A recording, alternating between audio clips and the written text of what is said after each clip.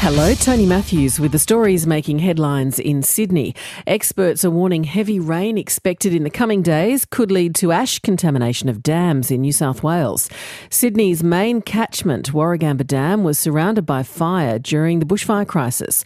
Associate Professor Stuart Kahn from the University of New South Wales says ash and erosion will be major problems. There's a lot of ash that's sitting on the catchment floor now, so when the rain comes along we'll expect that ash to be washed into the catchments and now destabilised. It's normally the tree roots and the ground cover that hold all the soil in place.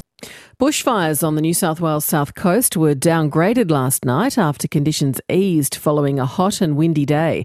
There were 3 watch and act fires yesterday afternoon, 2 in the snowy Monero region and 1 in the Bega Valley area. Firefighters worked throughout the night to contain the fires, especially to the south of Canberra.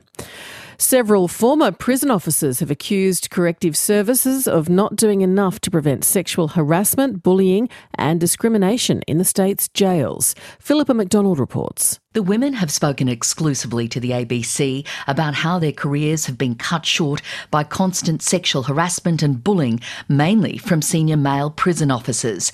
Each of the women had reached executive rank and say they were forced to leave their jobs while the officers who victimised them have not been held accountable. Libby Bryant was a principal correctional officer at Wellington Prison near Dubbo. There are so many people who this is still happening to, and they don't have a voice. Corrective Services Commissioner Peter Severin has described the women's experiences as very concerning.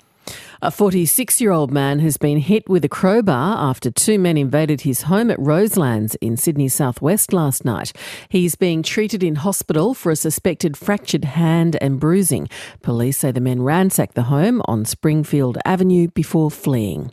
For more details on those stories, go to ABC News Online.